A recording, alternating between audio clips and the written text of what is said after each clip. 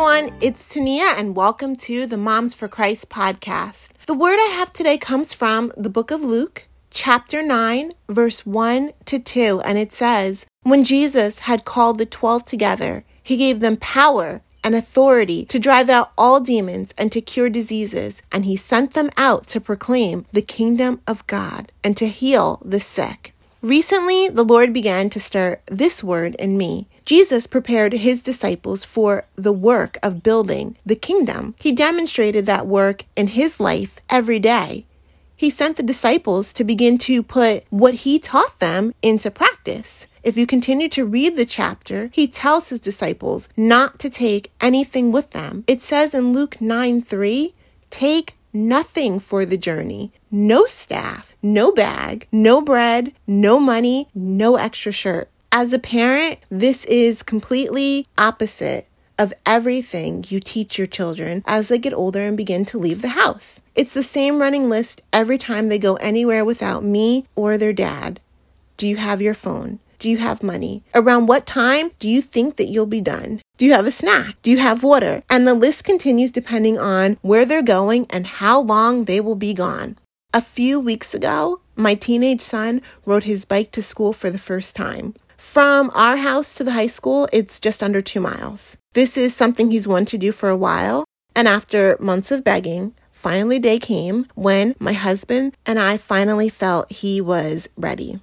He would have to get up early with enough time to make it to school on time. He had to call me on his way home. My husband and I talked to him about where to ride his bike when he crossed the bridge and the route he would take. When the day came, all that I could do was pray, trusting that all the preparation and instruction we had given him would sustain him. Jesus understood that he had given his disciples the only thing they really needed: power and authority in Christ. Food wouldn't sustain them. A staff wouldn't protect them. At some point, all that he had taught them, along with the power and authority to drive out demons and heal the sick, was enough.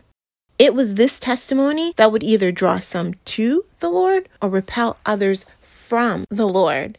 In Luke 9:5, it says, "If the people do not welcome you, leave their town and shake the dust off your feet as a testimony against them." As parents, teachers, aunts, uncles, grandparents, or even close friends, we understand that we must be the ones to train the children in the Lord. A day will come when that training must be tested, and the things that this world has to offer will not sustain them, only the power of the Lord. Lord, thank you that you have given us your word. Please help us to demonstrate the proclamation of your kingdom in our lives. Please help us to raise children who look to you, children who trust you. Please teach us how to prepare them so that as they step out of our homes, they would proclaim your kingdom, that they would walk every day knowing that Christ in them gives them the power to heal the sick and drive out demons. I pray that just as you sent out the disciples, that as the children step out of our homes, their lives would be a testimony of the power